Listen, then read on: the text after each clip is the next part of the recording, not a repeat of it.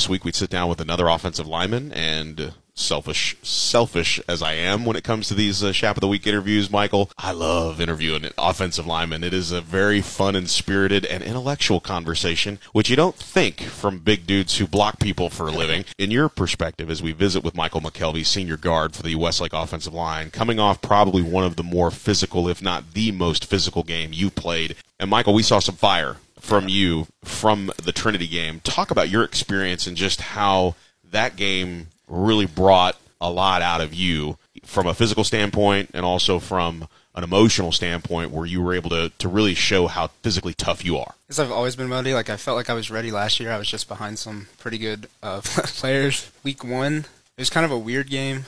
It was raining half the time, and I started cramping halfway through the first quarter. It was bad. But then this last week I got an IV, and I was ready to go. I was just locked in, and they were talking a lot of smack, and I just got really into it. And Bray, Connor, Jack, Nat, all my boys, we were just all into it, going at it the whole game. Well, I think you also see with a challenge like Trinity, it's always an opportunity for us to kind of look and go, okay, it's week 2. This is probably the biggest game we're going to play until Lake Travis when it comes to formidable opponents. It's everybody's game of the week across the state, and you're looking at a nationally ranked team and a state number 1, Westlake, and a state number 6, Trinity. This was an opportunity to find out what kind of team are we. So let me ask you, Mike, what kind of offensive line are you guys? I still think we're probably more of a pass-heavy team just because the talent we have out wide. We can run the ball, and I think it'll sneak up on people how good we are and how dominant we are up front in the run game.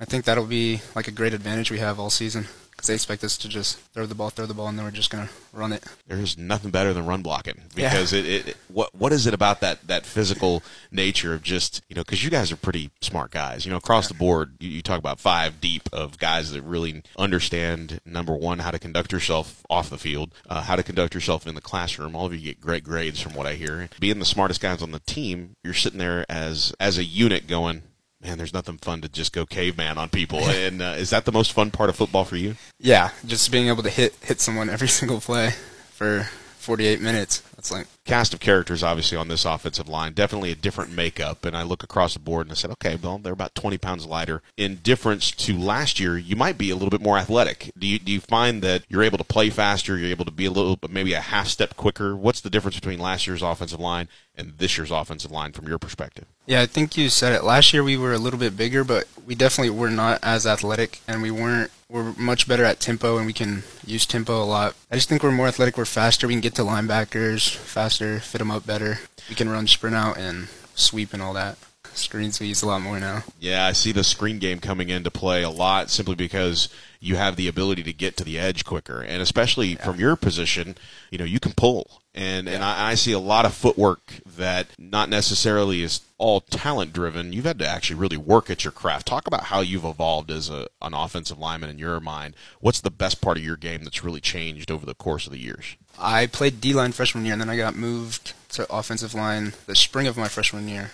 I started as a center, so I had to learn how to snap the ball. I kind of struggled with that for half of my sophomore season, and I finally got that figured out. Junior year, I got moved to left guard, and I was behind Kennard. For me, it was a lot easier because I have shorter arms, so I didn't have to snap and then get on someone. I could just get on someone immediately. And this year, I played the first game at left guard, so now I bumped to right guard, and then now it's just about figuring out how to do it on that side and just flipping my brain.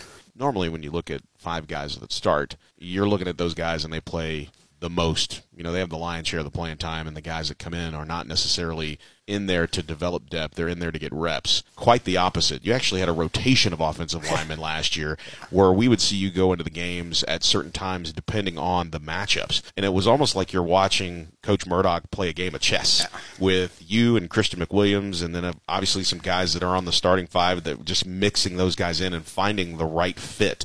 You were that chess piece. Oh, you want to do that? Fine. I got McKelvey. Yeah. So McKelvey, get in there. And I have to think that upped your confidence level quite a bit. I mean, it just showed to me that I could play basically anywhere because I played all 5 positions at least once in a game last season. Swiss Army knife. Is that what Coach Murdoch kind of calls you, your Swiss Army knife? Yeah, I was the plug-and-play guy. If something happened to any of the starters, I was automatically going to that position. That's pretty awesome, man, when you think about it, because, the only thing that we really have as a barometer is Magic Johnson played all 5 positions in a basketball game one time, and I think you had, he's the starting point guard in one of the NBA finals, but here in game 2, we're going to make him the center. LeBron James being able to play multiple positions. You have a lot of guys that play baseball that can move around from left, center, right. In this day of specialization, it really is kind of a throwback to a time where everybody kind of did everything, and it's unique. And I'm sure your dad, being on the coaching staff, says, son, if you're going to play offensive line, you might as well, learn how to play all 5 positions. To me, you're more valuable in that role, because when I look down at the 2 deep week 2, it's different from the 2 deep in week 1, and I'm sitting there going, do you find that the talent lies in your ability to adapt? The multiple positions, Coach always said, you don't play, left guard, right guard, center, left tackle. You play offensive line. Yeah, it says OL, not That's true.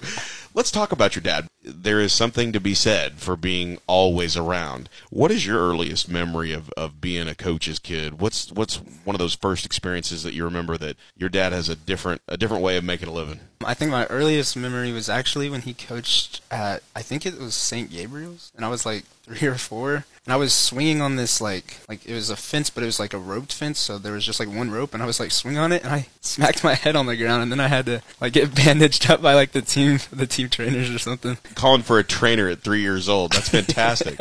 Your dad is a very smart individual, and I don't think a lot of people understand his background because, when I see him walk in the halls, I always call him counselor. We always know that lawyers see things a little bit differently because he does have the law degree. But for me, I'm always interested in that where is the father-son, player-coach line? And I'd love to know, how much ball do y'all actually talk, or do you have a completely different relationship with him off the field? Most of our talking about football is or at least about Westlake football, is either like right after practice when I'm still on the field and we're talking about like what happened, or like during a football game, talk about what we would do in this situation, or like what defense he would run and like what offensive play I would run or something, stuff like that. It's got to be a heck of an advantage having a defensive coach as a dad when you play offense. It's very similar to what we always talked about with Coach Vosick being a former player. There's tricks of the trade that you kind of learn, in your time playing.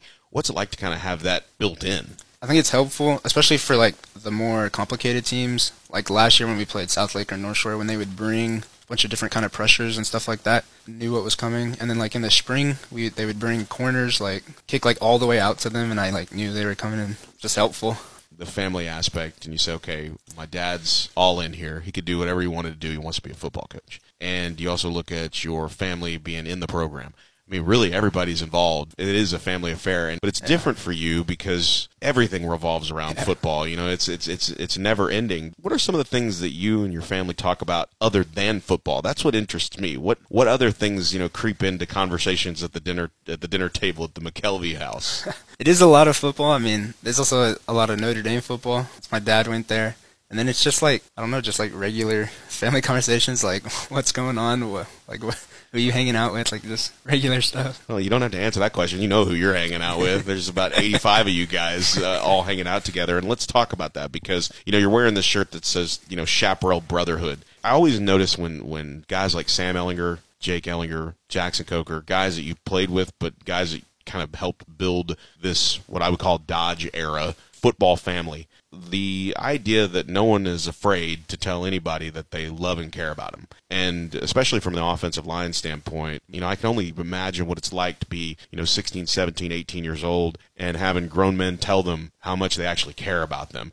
And Brandon Murdoch is one of those guys. And I got a taste of his coaching style in the inter-squad scrimmage. I didn't hear a raised voice. I didn't hear a curse word. It was a conversation about a missed block. It was actually a positive play. And it just struck me as what makes Coach Murdoch different, hearing that as a kid. Hey, this is on me. This is my responsibility. This is my accountability. You don't take that for granted, obviously, but if you could pick out one thing about Coach Murdoch and what he means to you, what is it? He's a great teacher. If you don't know something, he'll obviously tell you, and then he'll do the extra work if you need to watch extra film with him. He'll do it anytime, lunch, after school, before school. He really cares about us. We really care about him. It is like a family dynamic. I think availability is something that a lot of people miss. Hey, I'm here. Is that kind of what your expectation is? Hey, if I have a problem, not just with my assignments on the field, if I have a problem with anything, he's a guy that you can go to? Absolutely, yeah. He's said that before. Whether you have a question or you're in trouble or you need help with football or without football, you can always look to him. That's a powerful statement coming from a guy who is, from our perspective, pretty young coach, but has had a lot of success very, very quickly. And final thought, Michael, as you look at your senior season, you've had a very interesting journey from the D-line to the offensive line, center, guard, tackle, you name it, you've played it. It's a unique situation this year because of all of the outside attention that Westlake is getting. Back-to-back state championships, Coach Dodge retiring at the end of the season. As a senior and a senior leader, as I see that 1,000-watt smile, I know that this means a whole lot to you. If there's one thing that you want to get out of this year, what is it? I mean, on the field, it's obviously state championship. We have to get it.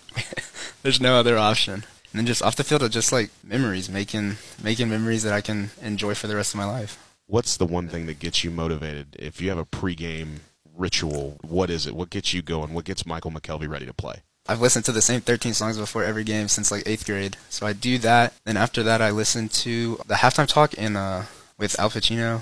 Oh, you watch the halftime speech from Any Given Sunday? Yeah, Any Given Sunday. I watch that, and then I'm ready to go. You use Al Pacino as motivation. Yeah. That is outstanding.